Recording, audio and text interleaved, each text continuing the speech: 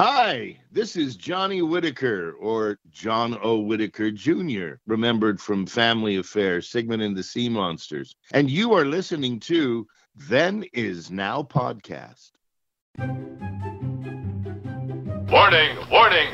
Today's episode contains spoilers. So if you have not seen the movie or TV show that we are talking about, we highly recommend that you watch it first, then listen to this episode. Thank you. Rise and shine, my sinners. When Father Evil starts his day, he gets a little deadly. Deadly Grounds coffee has the richest, smoothest flavor you'll find anywhere. It's sinfully delicious. Once you go deadly, you never go back. Order yours at getdeadly.com. Coffee's so good, it's scary.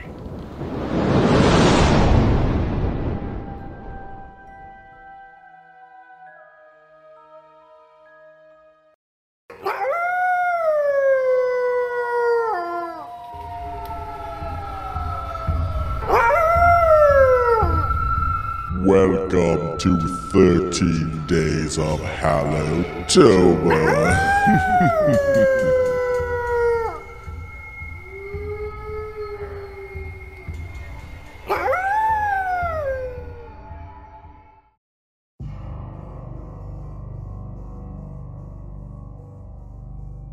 Hello and welcome to Then Is Now Podcast's 2023 13 Days of Hallowtober event. I am your host, Rigor, and joining me once again today is Michael. How's it going, Michael? Hey, good. Just killing and being me. Excellent, excellent. It's a good way to be. So this is kind of unusual for us, as we kind of talked about off microphone, because you're in Hawaii and I'm in Maine, so there's a 6-hour time difference. So for you, it's like 6 p.m., right? Yep. And for me, it's midnight. That's pretty big. It's all right. It's all right. It's getting me prepared for next weekend when we go to the drive-in Monsterama in Pennsylvania and we watch movies till 4 in the morning. So yeah. That's so much How fun. are you going to stay awake? Wow. Oh, I do it. Anyway. Surprisingly, I do it. You know, it's like Yeah. I literally last time on the Saturday on the last movie, I had to stand up against the car and watch the film because if I sat down, I would have fallen right to sleep. Yep. I can relate to that. Standing up helps. So, all right, folks, the film we are covering today is Wes Craven's Cursed from 2005, starring Joshua Jackson, Christina Ricci, and Jesse Eisenberg.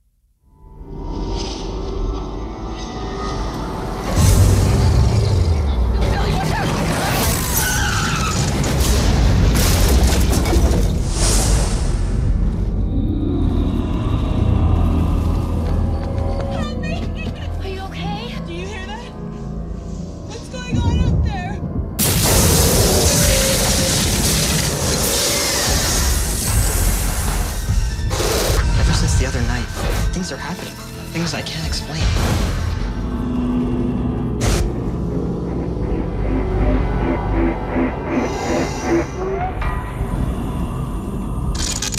Ellie, what's wrong? Just having a really bad day. Can I help?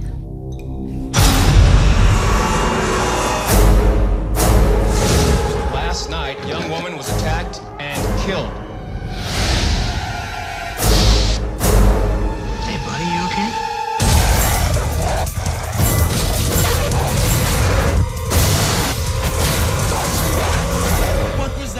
Dog. What kind of dog do you have? I have a regular dog.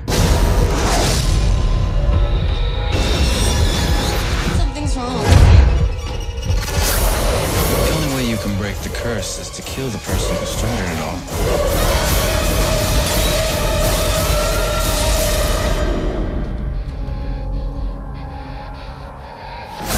Oh, I'm sorry. I didn't mean to scare you. I needed to talk to you.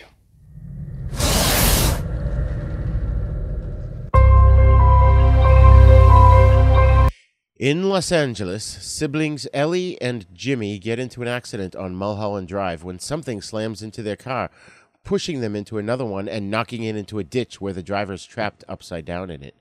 As they try to help the woman caught in the wreckage, a ferocious creature attacks them, devouring the woman and scratching the terrified siblings. They slowly discover that the creature was a werewolf and that they've fallen victim to its deadly curse, and they'll be transformed into werewolves themselves. They eventually learn that they must kill the werewolf that scratched them in order to avoid becoming full-on werewolves themselves. So, Michael, first impressions. When did you actually first see this, and what was your first impression? I think I saw this in the theater when it came out. Chris Baskin, our mutual friend Chris Baskin, was... Wait, what year did this come out? 2001? 5. Oh, 5. Huh. I don't know if I saw it with him or not, but he made some comment about werewolf movies when we were in high school together that he had yet to see like one that was really, really well done. And I wasn't sure what his criteria were, but I was like, yeah. And every time a werewolf movie crossed my awareness, I would run out and see it just to evaluate it, whatever. But so I'm pretty sure I saw it when it came out in the theater, and I'm pretty sure I either went with him or I went by myself. And I really liked it the first time I saw it. There were one or two little tiny moments that I thought were too comedic, but overall, I really liked it a lot. Watching it this week is probably the third or fourth time I've seen it, and I feel like I noticed some stuff that I hadn't noticed before, but yeah, first impression was not that it was like the perfect werewolf movie, but I really liked it. Nice. Very much so. Excellent, excellent. You know, it's funny. You often mention that I sat you down to watch a particular film, but this time around it was you who sat me down to watch this movie when it first came out on DVD, which I still own. I had a vague recollection of it. I hadn't watched it since then, and I remember walking away thinking that it was so-so, and I wasn't very impressed. But surprisingly, this time around, I really enjoyed it. I liked the pacing. I mean, there was definite influence from other werewolf films.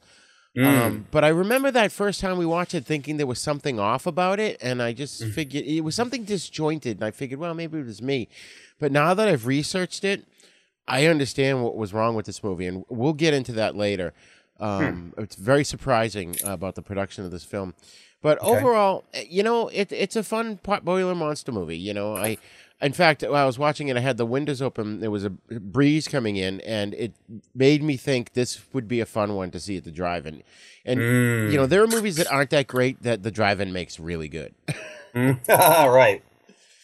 So, and of course, this film's directed by the legendary horror director Wes Craven, who's famous for Nightmare on Elm Street, The Hills Have Eyes, Scream, and dozens of others.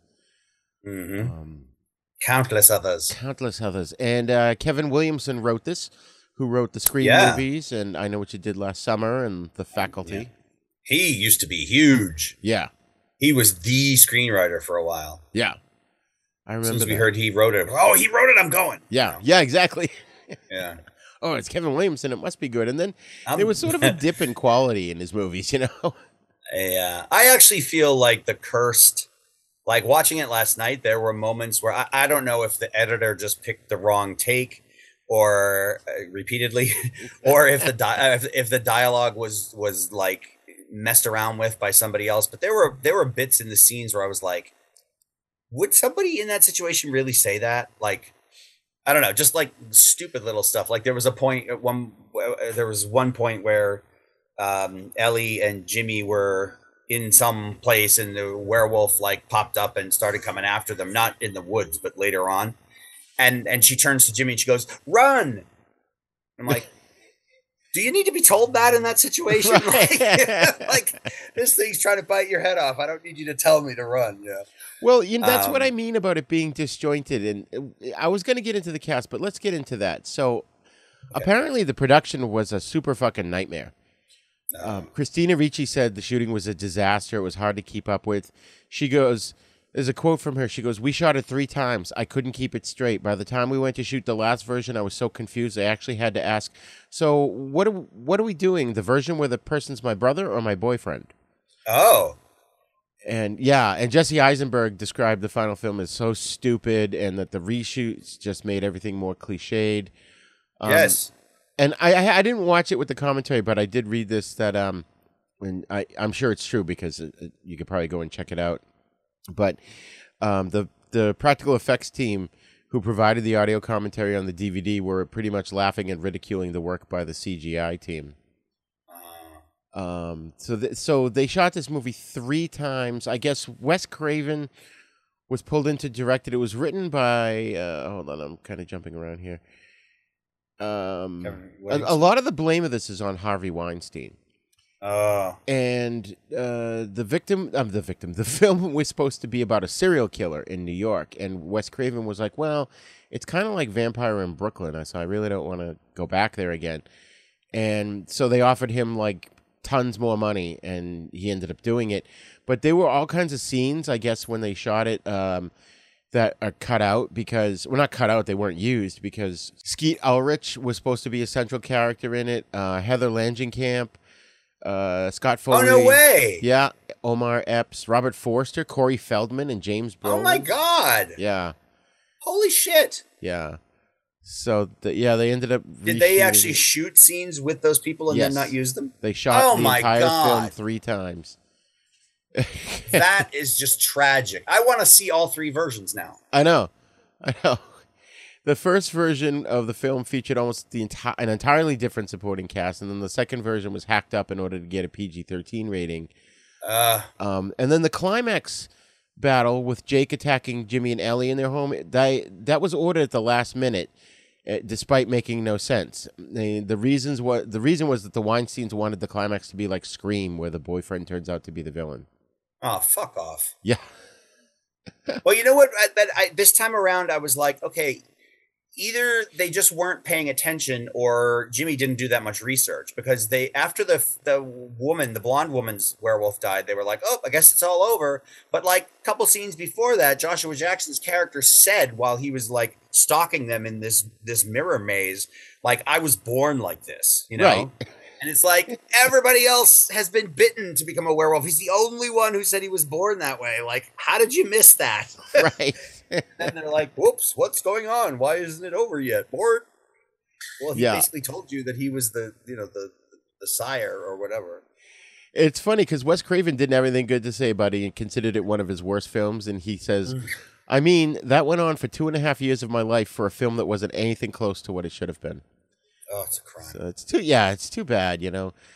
The practical effects were done by Rick Baker, who worked on Star Wars and Empire and The Howling and American Werewolf. He even designed the werewolf for the Werewolf TV show with John J. York.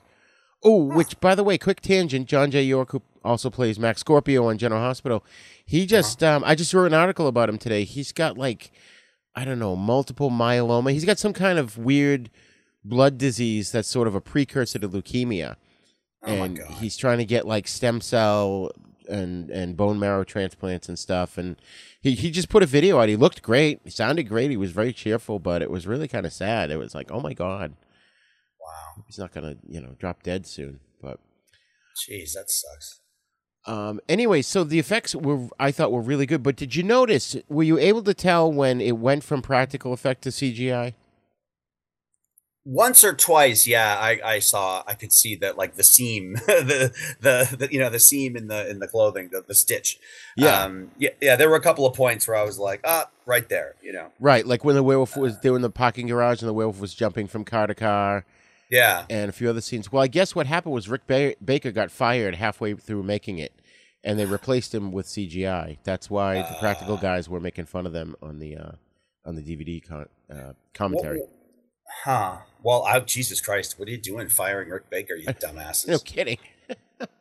But like, it really was cliche. Like, Jesse Eisenberg, you said that they brought back a lot of the cliches. There were so many moments where I was like, oh, well, they could have done something interesting with that, but they just didn't, Right. And what was I going to say? People's reactions to things just were not consistent with how you would really react, I don't think. Yeah. Like the girl in the parking garage, she sees this puddle and she sees the humanish footprints, and then they become giant, wolf prints, and she just kind of half smiles to herself like, what are you going to do? That's right. odd. It's like, what the fuck? Like, wouldn't you? I don't know. And I don't recall if I noticed that the first time around, but this time around I noticed that scene, they actually did that in I can't remember which one. It might have been the Wolfman, or it's one of the ones where Lon Chaney played the Wolfman, and they show footprints in the dirt, human footprints, and then as the camera's tracking along, they start to become wolf footprints. Mm. There were, and there was a lot of cliches and a lot of callbacks too. There was, what was it? There was a few other ones that I have. Well, they had in the Tinsel Club. They had the replica of the cane with the silver dog head on it, which is from the original werewolf, right? Yep. The first one. Yeah. They had the whole set from Frankenstein. They had Dracula's coffin. They had a Freddy Krueger statue too. Oh, I didn't even see that. Really? Yeah. And there was the Lon Chaney Wolfman statue too. I saw that one. Yeah.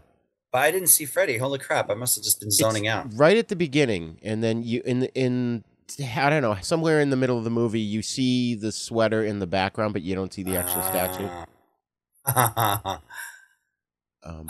What were you gonna say? Two comments I have about the CGI werewolf. Well, one is about anyway. There were a couple of shots where it looked like a mouse. Like the ears were either too high, I don't know. It seemed like they were in the wrong position on the head, and they had like this rounded shape to them. It was one part where somebody was changing into the werewolf, and it before the big teeth popped out, it almost looked like a mouse. I was like, what the hell are they doing? They'd just be pointed, big pointy ears like in The Howling. That's funny. I didn't notice that. And another thing I didn't like is, again, I've seen it a few times, so I get extra picky. In a couple of the fights, it seemed like they were badly edited together because it seemed like the characters were, there were only one or two silver items in the movie, and they just kept going for the same thing again, and right. It just got, instead of being creative and trying to think of another way to use a certain weapon or something, they were just like, whoops, I don't know. Like, yeah.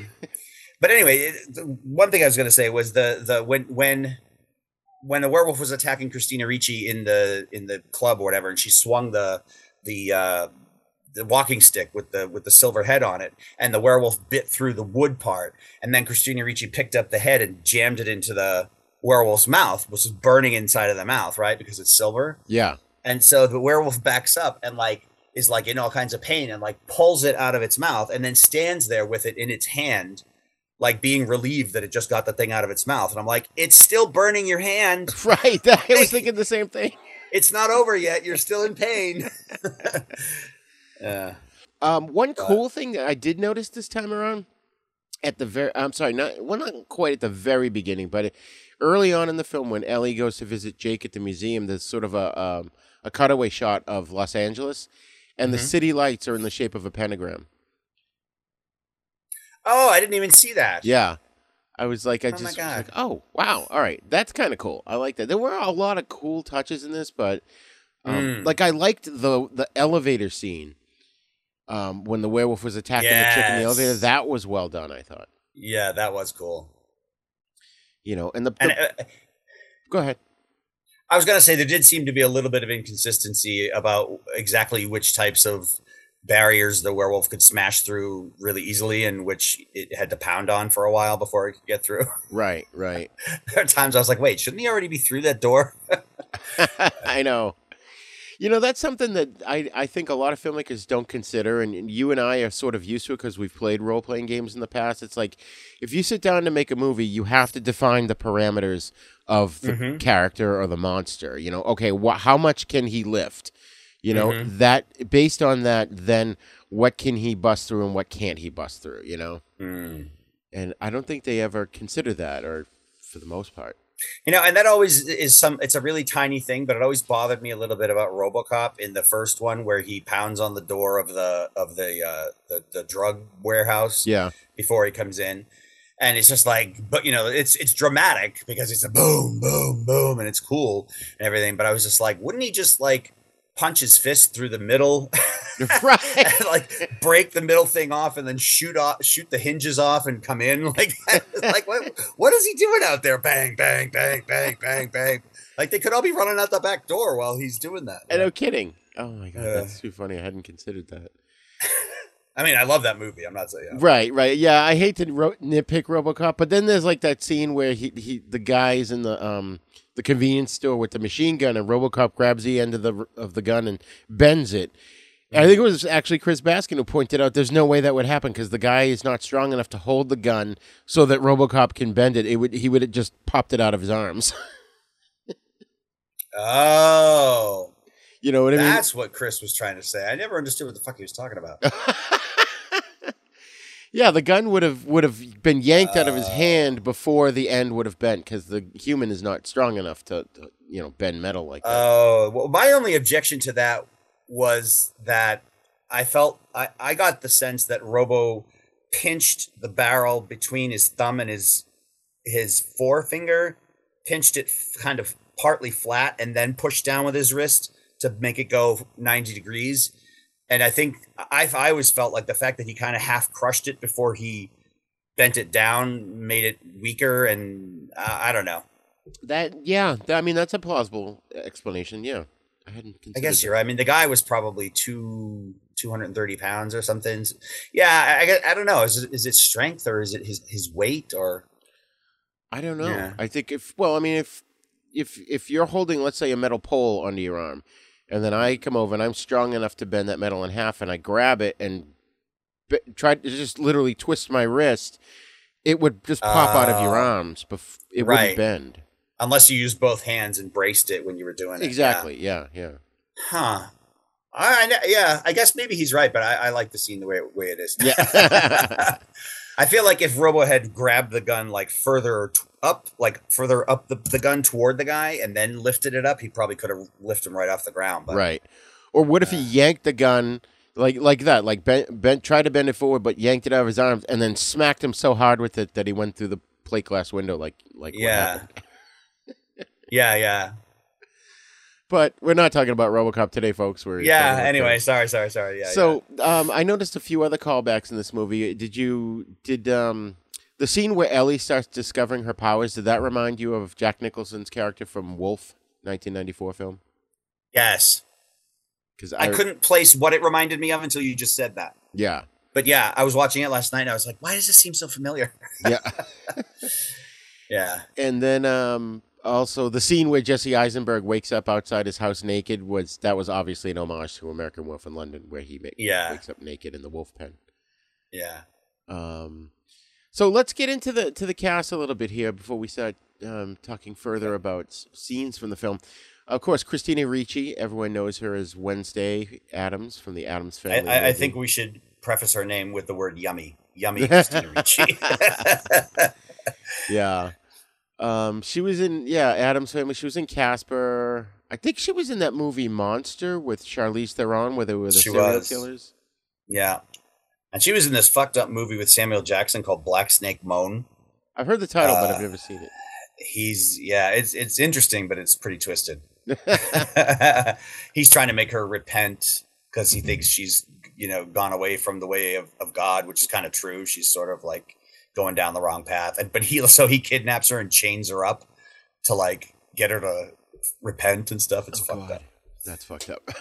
Yeah, but I just love her. There's something about her. She was also in Sleepy Hollow. Oh, that's right. But there's something about, especially the way she looks in this movie, and I guess the fact that she was trying to project that like werewolfy sexual allure that they refer to in the movie. But right, I think I may be part of the reason why I liked the movie so much when I first saw it, because I was just drooling over her. Yeah. Can't blame you for that, man. So then we had Jesse Eisenberg, who plays Jimmy Myers. I always confuse him. I always think he's the kid that played Kick-Ass, but that's Aaron Taylor Johnson. Yeah. Eisenberg was in Zombieland, and surprisingly, he played Lex Luthor in Batman vs. Superman, which I fucking hated that movie. Oh, that's right, he did. And he played Zuckerberg in The Social Network. Oh, okay. I never saw that. Yeah. It's pretty good. Yeah. It's a David Fincher film. Oh, okay. Oh, wow. Yeah. Yeah, he's good here. I think both him and Ricci were very good in it, despite the fact that the production was a nightmare. I think they still, all the actors really kind of gave their 100% to it. Yeah. Yeah. And then, of course, Joshua Jackson plays Jake Taylor. To me, he'll always be Peter from Fringe. I love his character in that show. Oh, yeah. To me, he'll always be, even though I didn't watch Dawson's Creek, I know him as Pacey from Dawson's Creek. Right. I saw little bits and clips of it. And I was always like, what kind of fucking name is Pacey? I know. The only Like- reason I know that, and I know the connection that he was Pacey, was because, what's his name in Buffy? Spike mentions him. I think he's watching an episode. He's like, Pacey, what are you thinking, or something like that. Oh man, whatever happened to James Marsters? He's so great. He's still around. He was on Yeah. Smallville for a while, but Oh yeah. there's a Smallville connection here we'll mention. But Joshua Jackson's Oh, also on yeah. the new Fatal Attraction TV show, which I haven't Oh, watched. that's right. I have no desire to watch it, but Yeah, my roommate and I watched a few episodes. It's pretty drab. yeah, it looks it from the previews. I fucking hated that movie because there's no way if you're married to Ann Archer that you're gonna cheat on her, especially with someone who looks like Glenn Close. I know. There's just no Well, way. I think it was just that the husband was like bored and looking for some like easy, quick sex with a crazy person, I suppose. and then he go back to his normal life, and that's not how it panned out. No. But I liked him here. I thought he was very effective. I think I have a feeling that I remembered it from the first time we watched it, because like I said, I really only had a vague recollection of watching it the first time. But I kind of knew that he was going to turn out to be a werewolf. But then I thought, and we'll get to this guy's character, Michael Rosenbaum was actually going to be the big bad. He played Kyle. Really? Yeah, because then I was like, oh, wait a minute. They want you to believe it's Joshua Jackson's character, but it's going to be Michael Rosenbaum. And it turned out it's not, and he got killed in the movie or whatever. Yeah, that was kind of disappointing the way he died. Yeah, he was like standing there, and he got yanked up from the ceiling. Yeah, and then dropped, and he was dead. Yeah, was like, come on, you just wasted a perfectly good actor. I know. Could have had a cool death scene. He, of course, was an awesome Lex Luthor on the TV show Smallville. I liked him in that. And he has some kind of podcast now, I think. That he does. Really? Yeah, I saw clips here and there of like interviews he's done with like Michael Biehn and Henry Cavill and stuff. Oh wow! Oh, that's awesome. Yeah, I don't know what it's called, but I'll have to look that up. Yeah, he was in Urban Legend. Apparently, he played a character named Martinex in Guardians of the Galaxy Part 2 and 3. I don't remember him in that, unless he was under heavy makeup. Yeah, it could be. And he also voiced the Flash in quite a few DC animated movies and shows. Oh, really? Yeah. In fact, if you get a chance, I may have sent you the clip years ago, but there's a clip of a show online with Nathan Fillion, and I'll have to send you the clip. It's hilarious. And he ends up showing up in it, and he's like telling this character, "Well, I did voice the Flash for 10 years." You know. Oh, that's awesome. It gave me like a twinge of nostalgia when I saw Michael Rosenbaum in the movie, because I had forgotten that he was in it. Yeah. And then when he popped into one of the scenes, I was like, oh, I remember him. Yeah. I remember him mostly as Luthor, but. Right. Yeah, exactly. Same here. We had Judy Greer, who played Joni, who turned out to be the big bad. She was good. Yeah, I didn't recognize her. Apparently, she was in Jurassic World, Halloween Kills. Oh, wait, I do remember her now from Halloween Kills. Yes. She's been in a million things over the years. And I've seen her in so much stuff. And I thought she was, at least in the final cut, the one that we watched last night, the one that was released. Yeah. I'm not comparing it to anything. I don't know why I said that, but I thought she was one of the characters that stood out the most to me. Like, I got the sense that with her scenes, they picked the best takes of her saying her particular lines. Yeah. Whereas like with Joshua Jackson, there were times where I felt like he was just kind of talking in the same way in every scene. And please, I just want you to understand me. And it's like, oh my God, like this, he was like Johnny One Note. Like he was maybe this is what the character was supposed to be. But after a few scenes, I was like, Jesus, dude. Loosen up, man. Monotonous. Yeah. I don't know. That's funny. And then Milo Ventimiglia, he played Bo. To me, he'll always be the character from Heroes, which, of course, I can't remember the character's name, but he was the one that could absorb powers. Yep. And he was on this chick show. I never watched it, but my wife and her stepdaughter used to watch it, called This Is Us. Apparently, it's very popular among the females. I've seen him in a couple of things, but I don't know. He was Rocky's son in a couple of the Rocky movies. That's right. That's right. Yeah. I think Rocky 4, right? 4 and 5? I don't think 4, but like Rocky Balboa, he was in that one. Okay, and Rocky Balboa. Maybe the one before that, whatever that was. Rocky 5 was the one before Rocky Balboa. Rocky 5 was a different actor, the kid. I thought he was in 2 of the movies. Anyway, but he was good. He's coming back for the next sequel, Rocky 5000. But no, it's actually one of the best scenes in Rocky Balboa that where Rocky says this great like speech when he's talking to his son out on the sidewalk, and it's pretty awesome. Oh yeah, I have that on DVD, but I haven't seen it in quite a while. I saw that in the movies. That was good. That was really good. Yeah, me too. And then one actress that I think is super cute was Portia Del Rossi. She played Zella the psychic. Yeah. She was Nell on Ally McBeal. That's where I remember her from. I couldn't stomach Ally McBeal. Oh, I love that show.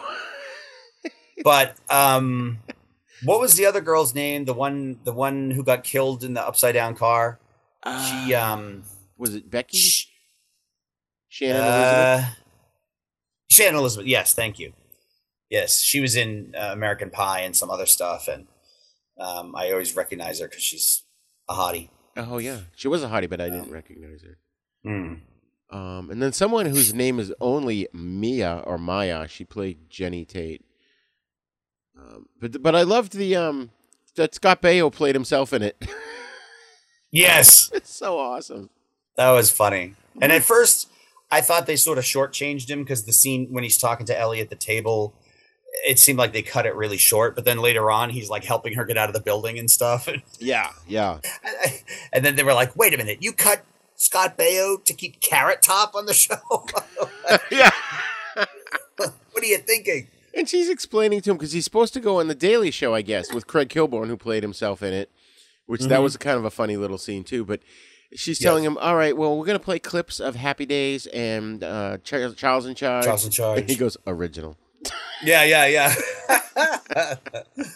He looked good though. He's getting older, but he looks good. He still looks, I keep in mind this movie is almost 20 years old. Oh, that's a good point. Yeah, I sometimes I forget that when I'm watching stuff. So the rest of the cast I didn't really know, but there was a guy named Derek Mears who played the werewolf, and he played Jason in the 2009 Friday the 13th remake. Oh, which he was really good in that because that was a good movie. I liked that. He played Swamp Thing on the Swamp Thing TV series, the newer one that came out in the last decade or so. And he was listed as the classic Predator in the movie Predators from 2010. Oh, really? Yeah. I always liked that movie. Yeah. I mean, not as good as the first one, but I always thought it was entertaining. And I've liked them all. A lot of them get shit on, like Aliens vs. Predator, and the second one I enjoy. And then what's the other one? It's just called Predator. I like that one. And then the I hated Prey. that one. Oh, really? Prey was interesting, but I thought the one before it that was directed by Shane Black that was just called Predator, I thought that sucked ass. I hated it. Except for the fact that Olivia, what's her name, was in it. What's her name? Olivia Munn? I don't know. Yeah, she's kind of a hottie. All I'm talking about is like all the women I'm noticing in the movies and how good looking they are. People are probably listening to this like, what is with this horn dog? Does he pay attention to this story or anything? The only thing I know about Olivia Munn at all, the only reason I even am aware of her name is that she played Psylocke in one of the X-Men movies. Oh, and she was in the movie for like 4 minutes. Yeah. They showed her in the trailer, and then it was like that shot and about like 2 other things, and she hardly had any lines, and then she was gone. Right. But everyone was like, "Oh, look, she's got the costume right out of the comics, and it's comic accurate." And da. And then she was hardly in it. Oh, that's funny. And they did the same thing with what's her name, the girl with the Dazzler like powers, and the Jubilee. Yeah, with the yellow jacket, and she had, and they were like in the trailers. It was like, oh look, Jubilee's in this one, and then she's in it for like a half a second, and then they cut away, and she's not in it anymore. Right. What was the point of that? Jesus. Oh, but anyway, too funny. So there was one name in this that I recognized the name, but I don't know who the hell he is. Lance Bass. He played himself in this. Oh, I know who he is. He's one of the Backstreet Boys, I think. Oh, okay. That's why I don't know who he is. I think he's. I think so. He's one of the. I could be wrong, but I think he's one of the Backstreet Boys. And he. Oh, NSYNC. I don't remember. Oh, NSYNC. Sorry. Yeah. No, I was just. I'm looking it up right now. I can picture him in my head, but I don't remember him being in the movie. I know. Maybe he was in. He might have been in Tinsel. He might have been in the club when everybody was running away or something. Oh, maybe. Yeah, he's just there were some celebs credited as himself. Yeah. All right, that makes sense. Because I'm looking at his IMDb and it's like himself. I'm like, well, then who the fuck is he? Oh, okay. That's the extent of his range. Right. Plays himself and everything. Oh my God. I didn't see him at all. You know, I have to say, I just kind of switching gears here for a little bit. I thought, even though the CGI was obvious at points, I thought it wasn't. I didn't think it was terrible. Mm-hmm. I thought, from movies from that era, there's a lot worse films. Right. A lot worse CGI in films, I should say. Mm. I did, yeah. I thought it had flaws, but it wasn't terrible. Yeah, yeah. A couple other nods. You know what was terrible was Go ahead. American Werewolf in Paris. That's fucking terrible CGI. Oh my God. That's horrific. We just recorded the American Werewolf discussion for this 13 days event, and yeah, I brought that up because that's just like, and you can't unsee it. It's just like this. I know. It's so bad, and not even horrific. It's just terrible. I was so excited to see it, and it was such a sucker punch because American Werewolf in London had the most amazing transformation in the world and the coolest looking werewolf, post transformation. And then you go to see this one, which is like in the same vein, ostensibly, and the transformation in the werewolves looked like shit. Yeah, it was terrible. But a couple other things I noticed that were nods to other things. Did you notice there was one point where Jesse Eisenberg's looking at a book about werewolves, and it's got the same drawing from The Howling, where it's a man evolving into a werewolf? God, I didn't even notice that. Oh, yes, I did. Yes. Yeah. Like the stages. Like, yes. Yeah. Yes. I was like, wait a minute. Cool. I just saw that in The Howling. Yeah. And then the whole thing with the pentagram on the hand is obviously right out of The Wolfman. Yes. So I don't know if these nods to other films were forced. I mean, when you don't notice them, that's when I think they're cool. But like the pentagram thing was like a part of the plot. Yeah. And it just, I feel like that was a little forced. Yeah, I think so too. And also, like, how can you not notice that? Right.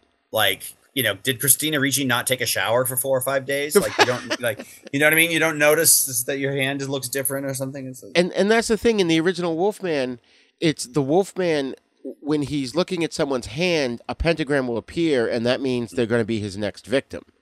But in this, it was the opposite. It was, if you're a werewolf, you have the pentagram. Yeah, which doesn't really make any sense to me. Yeah, I know. And and that's another example of something that was so, like, I don't want to say cliche or they just beat it over the head. Was Jesse Eisenberg reads about the pentagram, looks at his hand, takes a marker out of the drawer, and like connects the dots so it's a star. It's like, we're not that stupid, dude. We can see. We can see the connection between the star you just looked at on the page and the dots on your hand. You don't have to draw the lines for us. We get it. Oh, but man. What was I going to say about the I don't know if this was practical effects or CGI or both, but I felt like in some of the scenes where the werewolf was like attacking people and stuff, I guess anyway, it looked like a person in a suit. Like, I think even in a couple of shots where it was CGI, they somehow did it so that like there was like a little hunch to the shoulders, and the arms were puffy, and then the wrists were thin, and then there was a hand, and it looked like a person in it wearing a suit, and the arms were like up and out to the side all the time. Like I felt like some of the joints didn't really work like normal. It just looked weird to me in a couple of spots. Yeah. I don't know. I'd have to watch it again with the commentary from the special effects guys. Just to find out what was going on in that. I always forget to watch things with commentary. I forget that the commentary's there. I used to be really into them, like when we were renting Laserdiscs, which I still have them all. That was the first time I was introduced to commentary because they could do it where you can't do that on VHS tape. And I remember watching the RoboCop commentary, and and like what's his name, who's the director, Paul Verhoeven. He's like, when we shot his hand, it was supposed to be a Christ-like image, Yeah. And then after a while, I felt like delving so deeply into behind the scenes stuff in movies was ruining the magic of movies for me. So I stopped and like I would just buy the cheapest DVD because I didn't want the commentaries. And now now that I'm podcasting about them, I like listening to them again because especially if it's a movie I've seen many times, I can watch. Right. I don't have to watch the film. I can watch it with the commentary. Yeah, exactly. I think for me, I think that's the key is if I've seen it more than 3 or 4 or 5 times, then I can handle watching it. I could potentially handle watching it with the commentary because I already know the movie well enough. But yeah. I hate behind the scenes stuff for the most part. And I hate like on a TV show when they say coming up and they show you scenes from the next episode. I'm like, don't do that. Oh, I hate that. I don't want to see it before I see it. I know. It's not like I can binge it. It's not like I got to wait a week, just what are you doing? One thing I hate, though, is not to get too far on a tangent, but you mentioned that, because you're going to binge it. I love watching the intros to shows, especially if they're really good. And I hate that they have a skip thing because that tells people, oh, it's negligible. You don't have to watch it. You can skip it. Right. It's like Gilligan's Island. I'm watching Gilligan's Island on a Tubi, and it says skip intro. I'm like, why would you fucking skip the intro? It's the best part of the show. I know. I feel that way about almost every, and luckily my roommate feels the same way too. When we watch a show, it'll say like it's going to the next episode, and it'll, like you said, it says in the corner like skip intro. But 9 times out of 10, we both watch the intro again because we just admire the way it's, the music and the images, and it also gets me kind of in the mood for the show. Like, yeah, I don't know. And most of the intros are pretty short these days. Like we just started watching this show recently called Dark Winds, which is about like Native Highlander 2 fart. Yeah, and the opening is really cool. There's all these cool images and the music and everything. It all goes together really, really neat. And I love watching that in between the episodes like that. It sets the tone sort of, and I just love that. So it's funny. Charlene and I and Aiden watched this show. I know you don't have Disney Plus, but it's really awesome. It's called The Villains of Valley View. And it's basically this family of villains are on the run from the villain world and from the superhero world, so they have to pretend to be a normal family in suburban Texas. And it's wicked funny. James Patrick Stewart is the father, and he's absolutely hilarious. But the intro is barely 4 seconds long, and it has the skip intro thing on it. And I looked at my wife, and I was like, really? Skip intro? I know. You can't wait the 4 seconds? Yeah, it's like a given. Did you ever watch Barry? No. The show Barry. It's pretty cool. It's a guy who used to be on Saturday Night Live, and there's 3 seasons of a show where he's like an assassin. And that intro is like barely 4 seconds long. It just shows the name Barry, and it like goes ba-da-ba-ba-da-da, and then jumps right into the show. Yeah. But like I remember watching Breaking Bad, and that intro was only like 10 or 11 seconds, Yeah. But it was enough to sort of get me, in, like I said, like in the frame of mind to watch the show. Like that. Like, yeah, and especially when they used to make really good intros, like Buffy the Vampire Slayer and Angel. Oh, yes. So many. It's like, why I used to look forward to those. There was an art to making those things. Why would you want to skip them? I don't know. People are just impatient, I guess. Yeah, I hate that. But adding the skip button was a conscious decision to do that, and that's Yeah. All right, we're getting on a tangent. So yeah. I was thinking too. Getting back to what happened in the movie, I thought the character of Bo was going to turn out to be a werewolf also because he was such a dick. And then when he was talking to Jimmy, and he was claiming that he was gay, I thought he was just messing with him. And he was gonna trying to entrap him, and then say, "Oh, you are gay," whatever. And he actually ended up turning out to be a decent character. Yeah, but see, that's another one where I don't know how many times they shot that scene, but it would have been. I don't know if they wanted it to have a slightly comedic element to it or what, but I feel like it could have been a much more effective scene if they had taken it a tiny bit more seriously, because this is the first time this kid has ever admitted it to anybody, right? And it seemed kind of easy for him to just come out and say it. It wasn't like as, maybe they didn't want to waste time on his character or something, but yeah. I don't know. Yeah, I didn't really connect too much with Jesse Eisenberg's character, even though he was one of the main characters. Yeah. He seemed kind of generic, and he did a good job, with what they gave him. But he seemed kind of generic. Yeah. I was much more interested in Milo's character. Yeah, even though he was a dick. I thought he was more interesting. I did like the scene though where, because he had been bullied by Bo, and but then he starts to realize he's got this strength, but he hasn't quite figured it out yet, and he ends up getting into the high school wrestling. That whole sequence I thought was really good. Yeah, it kind of reminded me of the way they did the spider powers in the Andrew Garfield, the first Spider-Man movie, The Amazing Spider-Man 1, where he's in the basketball. He's in the gym with the basketball, and he's fucking with Flash, he's like, oh, here you go, Flash, take the ball. But he's got the ball stuck to his hand because he's Spider-Man, and Flash tries to take it, and he can't. And then Peter does this weird, like, jumping, flying, twisting thing and dunks the ball. And it kind of reminded me of that, probably because it was in the gymnasium. But oh, that's funny. I don't remember that movie at all. I think I blocked it out. Yeah. Well, I don't know. It's funny because that's one thing I was going to say.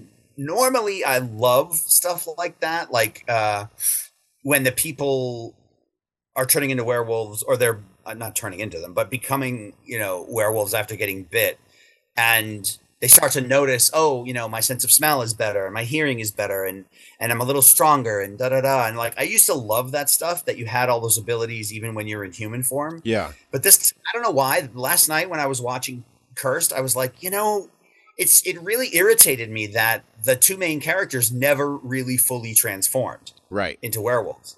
And they kept saying, I mean, how many times in the movie did they say, oh, cursed by the beast, cursed by the mark of the beast, we're cursed, we're cursed, we're cursed. It's like, I know, it's the title, I get it. I get it. Jesus. But at the same time, they weren't really cursed, because they didn't really have to struggle with the consequences of, like, transforming and wondering what they did, and, coming out of it. And I don't know, I just felt like it was kind of a cheat, or like a cop out in a way. And then I was like, you know what? I want, if I ever write a werewolf story, I want it to be that, like, you can't do any superhuman weird. You just feel weird, and when you transform, yes, you're this superhuman version of an animal, whatever. But I don't think you should be allowed. Not allowed, but I think it'd be more. I think it'd be more interesting in some ways to have the person not have those abilities in human form. Right. I don't know why, but. Maybe because I've seen it so many times, Yeah. No, I understand. Like, I mean, John J. York's character Eric Cord on the Werewolf TV show was just a normal guy until he turned into a werewolf. Of course, there was a full moon every other day on that show, but I know, right?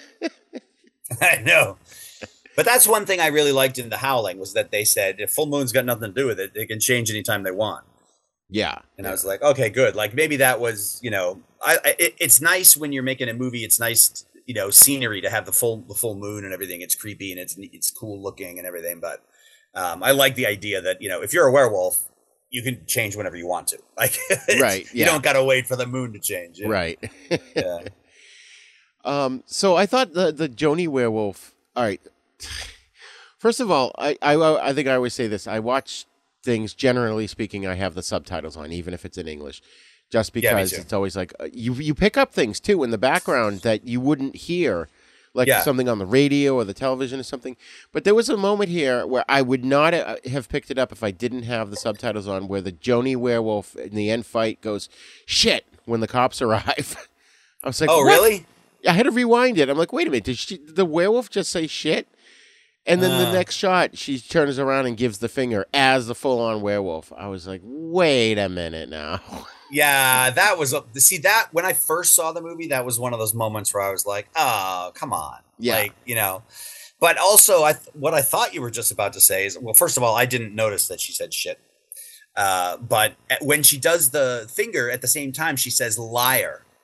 Liar, because Christina Ricci just got through saying, oh, she has a bony ass and bad skin, and when I first saw it in the theater, I just thought she put the finger up, but then when I saw the subtitles, it said liar, and I was like, oh, Oh, she's pretty in control of her faculties and everything when she's in werewolf form.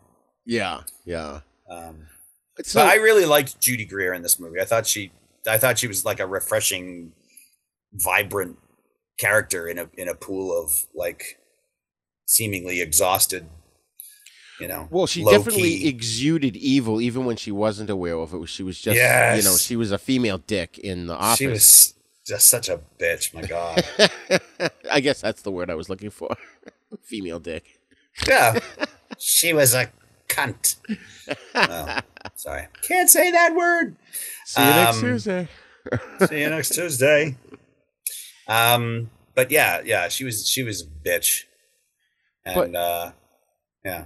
Anyway. The fight with no, it was funny because going into that I thought that was the end fight, and I'm like, wow, this movie's kind of short. And then I looked at the time and there was like another half an hour left. I was like, oh, okay. And then it turned out Joshua Jackson was the bad guy, and he attacks them in the house. A couple things I was disappointed in. He didn't full on turn into a full werewolf in that fight. Right. They all should have turned into werewolves and had a werewolf battle. That's what I wanted. Yeah. That's what the movie was building towards. Yes.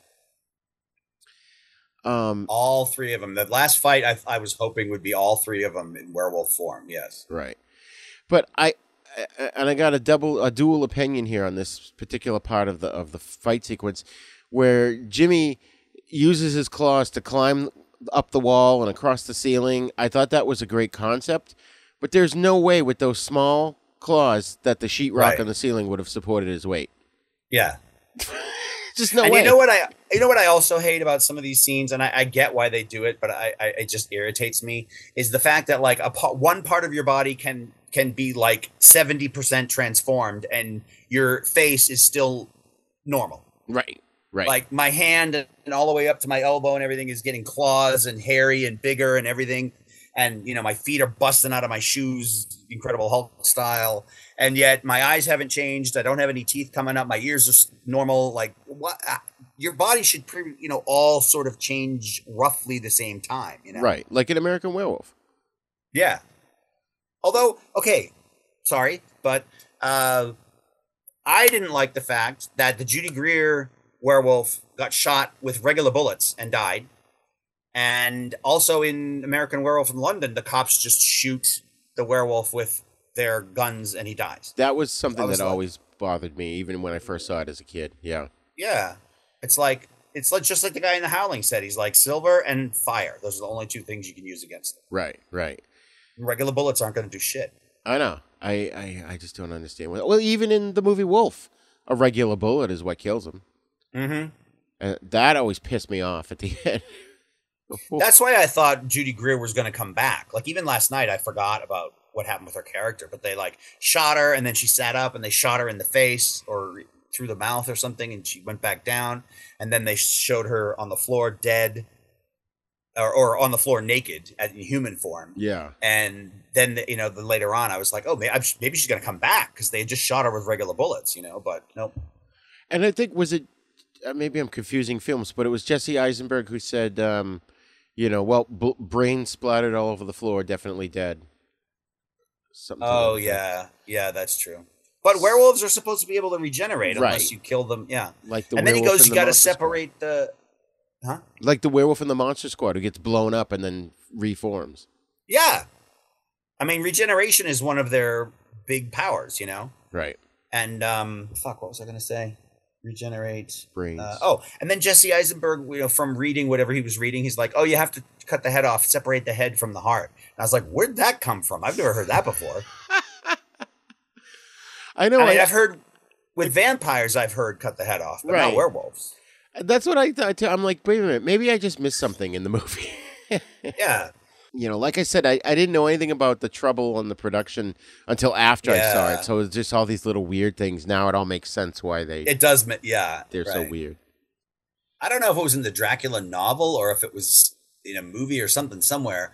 I heard that staking a vampire through the heart was enough to like immobilize them and basically sort of kill them. But what you had to also do was chop the head off, stuff the mouth with garlic, and bury the head like in a completely different place from and put like holy water on it and it'd separate the head from the body and and all that stuff. And I was like, oh, that's fucking awesome that you have to go through all these steps to make sure that the fucker doesn't come back. You know? Right. Yeah, and the stake through the heart is meant to pin them to the ground so they can't get up. Mm. You know, and the reason the crucifix is supposed to work against them is because they drink blood, and Jesus's blood is, otherworldly, and it like affects them. So that's why the crucifix has always traditionally been a weapon against them. You have to have faith. Yeah, I mean, that's from Fright Night. Right? Yes. So I loved the fact that when people try to use the cross against vampires, sometimes they just laugh at them and like break the cross into pieces. Yeah. It's like, you don't believe in this shit. It's not going to work. Right. But then you get characters who like out of nowhere suddenly have faith and they're like, now I believe, Right. Like, wait a minute. Now you're suddenly. I mean, we're getting off on a tangent here, but that's another reason why garlic is can harm vampires, because garlic kills the poisons in your blood. So it purifies the blood. Yeah.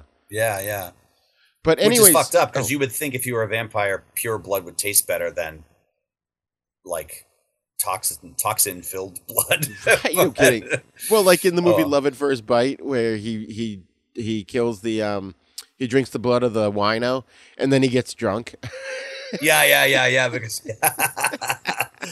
yes. Oh man! But one last thing I wanted to mention about the fight in the kitchen was Jake, the villain. He does this thing where he goes from lying on the ground to standing in one motion, and he ends up in this like sort of cool stance. I kind of liked that. I know it was cheesy, but I thought that was pretty cool. Again, I've seen that done in vampire movies. I've seen vampires do that before. Right. Oh yeah. But I've never seen a werewolf do it, but. Like Fright Night. And I thought it was odd that he. Yeah, I'm sorry. I keep talking when you're talking. It's okay. Go ahead. You thought it was. I thought it was odd that he burst into flame at the end. Yeah. They killed him, and then he like burst into flame and burned into the floor and everything. And I was like, "What the fuck?" Like, I've never seen that happen with a werewolf. I almost think because they say that the wine scenes meddled heavily in this movie. And I almost think that those stupid kind of things, like let's say, like the standing upright, which is a vampire thing, the bursting in the flames at the end, which is a vampire thing. It's like to the wine scenes or whatever that was just like, oh, it's a monster thing. It doesn't. I don't care if it was a vampire or werewolf. Just do it. Right. I could totally see that happening, especially since they were complete assholes. Right. And even in Christina Ricci's, what was her name? Ellie? Yeah. Where she, I don't know, the day or the 2 days after they got bit, she has this series of nightmares. Yeah. Or a nightmare that's full of all kinds of weird flashes. And part of it was her, like, making out with her boyfriend. And then she, like, her teeth come out. And she's, like opens her mouth just like a vampire. Like, she's going to take a bite out of his neck. Yeah. And I was just like, that's totally vampire right there. Right, right. It's like they just didn't care. They don't know the difference between a vampire and a werewolf. Wes Craven does, but he probably was like, well, apparently, and I've read this a long time ago. He was such a nice guy that he never bucked the system. When the producers told him to do something, he never fought against it, which is kind of too bad. Yeah, especially when he earned some clout for himself. It would have been nice for him to say, I know, kidding. After Nightmare on Elm Street, he could have written his own ticket. Yeah. But that dream sequence you mentioned, there were so many different images, but the one that stood out to me was there's like a close-up of an eyeball and like a fly goes into it or something. Yes! And I'm like, what does that have to do with the movie? You never see it again. It's just weird. I don't know if it was like, I guess when you're dead, you don't blink, and I don't know. Who knows? I'm just making shit up. No, did the concept of having to kill the head werewolf remind you of both Lost Boys and the werewolf TV show? Yep. And Joshua Jackson's character even used the word sire. Oh. He said your sire, you killed your sire and then you're free or something in one of the scenes in Cursed. And I was like, I thought sire was a vampire word. I didn't know it was a werewolf word. Yeah. But I guess it's very similar concepts to some degree. Oh, my And I God. felt like if they were going to finally kill Joshua Jackson with the silver cake cutter server thing at the end, they should have not shown it until they were about to kill him. Like, it's like in the whole scene, she's reaching for it, and then she picks it up, and then she drops it again, and then, she's reaching for it, and he pushes it away, and then it's like, okay, what, like, we know that it's in the room. Like, it would have been more interesting and exciting if it just came out of nowhere, like, not nowhere, but if she had, like, suddenly noticed it was, like, under a book or something, and, on the floor, and she picked it up and jammed him with it. Like, I guess that's cliche, too, but it was just so... Like, there's the killer weapon. There's the weapon. There's the only thing in the entire house that can hurt him. Yeah. Like, let's focus on that, but we can't let him get it too soon because that's going to be the end of the movie. So let's keep having it, We've got to pad it out to an hour and 40. So. Yeah. And that's another thing is like the inconsistencies about the silver, like I had said before. Like, how much does it hurt? There was a time where she was trying to come at him with it and he grabbed her wrist and she was still holding it and she was holding it and holding it and holding it. Like 30 seconds went by and she's still going, ooh, ooh. Like, wouldn't all the skin from your hand be like black by now? Like, right. If I picked up a burning pipe or something, my hand would be, 8 or 9 seconds. I would have to drop it because I'd be in so much pain. Yeah. Oh my God. I don't know. I think I just didn't care about the world, like the fictional world, right? When they were making this. No, I think so. I definitely think it was the producers meddling in it. Despite though it being disjointed, I do think it was well shot. A lot of the scenes looked really good. And all right, so why don't you just give us your final thoughts on this movie and would you recommend it? If somebody was a diehard fan of one of the actors or of Wes Craven or of werewolves in general, I would say see it. But if there's just like your average moviegoer, I don't think I would recommend it because it's kind of a disjointed train wreck and it is full of cliches. And I think you used the good word disjointed because you said they filmed it multiple times, and God only knows how they mixed the shots together when they were doing the final edit. So there were some times where it just didn't seem to flow from scene to scene. Right. So I wouldn't necessarily recommend it to people unless they were like, I want to see every Wes Craven movie, or I'm a huge Christina Ricci fan, or whatever. But yeah, I mean, I would watch it again for sure. Just if for no other reason than I want to see Christina Ricci walking around in high heels and a miniskirt. I don't know. I mean, But I consider that a ringing endorsement.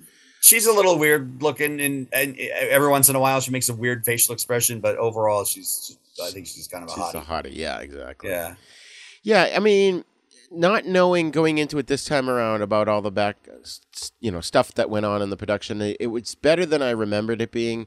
It was hard to tell if it was trying to be a comedy at some points, like with the werewolf giving the finger. Right. I was disappointed with the end fight because they didn't all turn into full-on werewolves. I would have preferred that. Yeah, that was a letdown.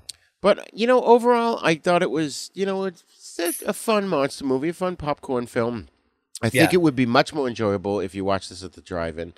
I agree. Maybe have a few beers, Yeah, that would help. That would help make it less noticeable. All the annoying things. And just to go off, what you just said, if you're looking for sort of a mindless horror film with nods to previous horror classics, or if you're a Wes Craven or werewolf completist, then this is probably the movie for you. But it's definitely not in any top 10 list anywhere. I'll tell you that. No. One other quick thing I want to say about comedy. I remember when I first saw it in the theater, and again last night, when Milo comes to the house to talk to Jimmy, and he's like, "Oh, I'm gay," and blah blah blah, and I thought you were gay too, and then they get in the car and they're driving toward the club. Yeah. And Jesse's explaining. I mean, not Jesse. Well, Jesse, the actor, Eisenberg is explaining to Milo's character like where they're going and what they're doing, and Milo's like so revved up. He's like, "All right, I'm with you," and Jesse Eisenberg's character says, "Oh, okay, settle down." For some reason, that line exchange just cracked me up. Like, yeah, every time. Oh my God. All right. Well, folks, that's all the time we have for this episode. Yes. Don't forget to check out havenpodcasts.com for our other shows and blogs and all kinds of fun stuff. Yeah. Thank you for joining us, and come back again for the next episode.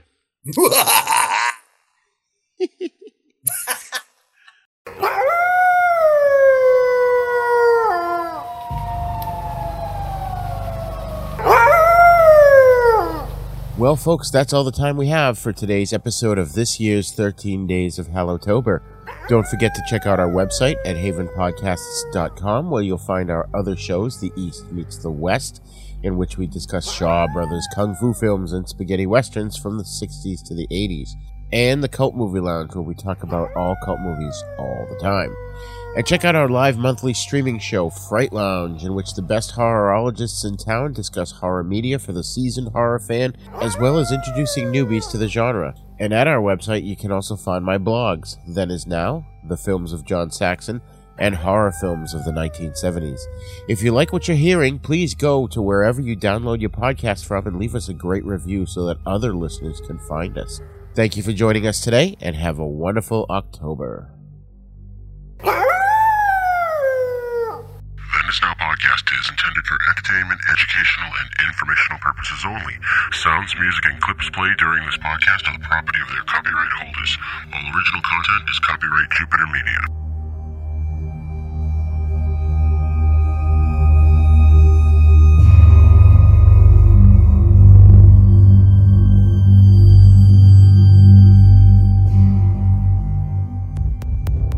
For more shows like the one you just heard, check out the Dorkening Podcast Network at thedorkening.com.